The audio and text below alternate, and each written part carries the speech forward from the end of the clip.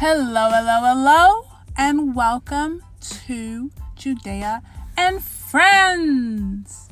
I don't have any friends here with me at the moment. It's just me. I'm sitting in a car in Surrey Hills waiting for my sister, but I felt it would be the perfect time to actually get this started. I have recorded 101 trillion pilots for my first ever podcast. And I just feel like today's the day. I don't know, it was a vibe I got, and today's the day. Welcome. What's the vibe for this podcast? The whole podcast is just a vibe. Like, we're going to be real, we're going to be unfiltered, we're going to hit the things that we need to hit right on the head of the nail. I'm going to talk about anything that comes to mind.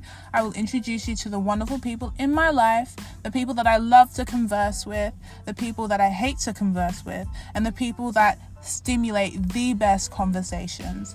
So I do hope you enjoy this podcast. It's just a quick intro to say hello, to warm you guys up, to let you know what's coming up, and just to, tickle your fancies a little.